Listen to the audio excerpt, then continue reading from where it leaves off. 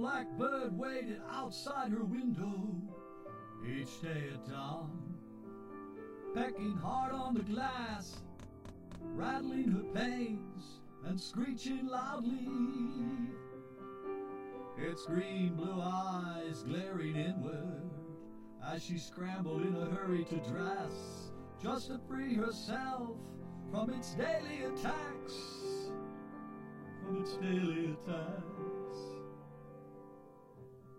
It had built a nest up in her backyard tree, just above the spot where she had buried her newborn unwanted child just 2 weeks before.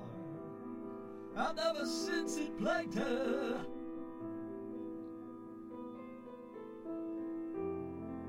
so she scribbled a note, a quick note to the police a week later, and handed it to the traffic cop on her way to the Greyhound bus station. She was simply hoping to escape and leave her baby a chance for a proper burial. One decent thing she did in this entire scenario. But they stopped her bus somewhere north of Boise, Idaho, and took her to a small cell on charges of murder.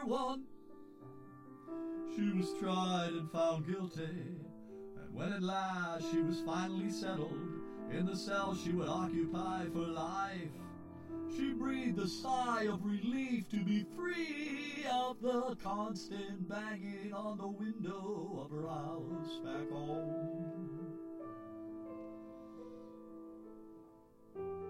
And free of the guilt that was eating at her very soul.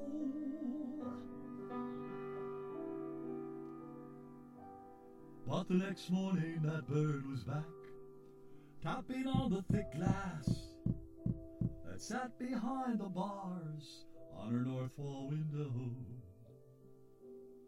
Suddenly the sheets were looking like a way out as she sat twisting them into some semblance of a rope, some semblance of a rope.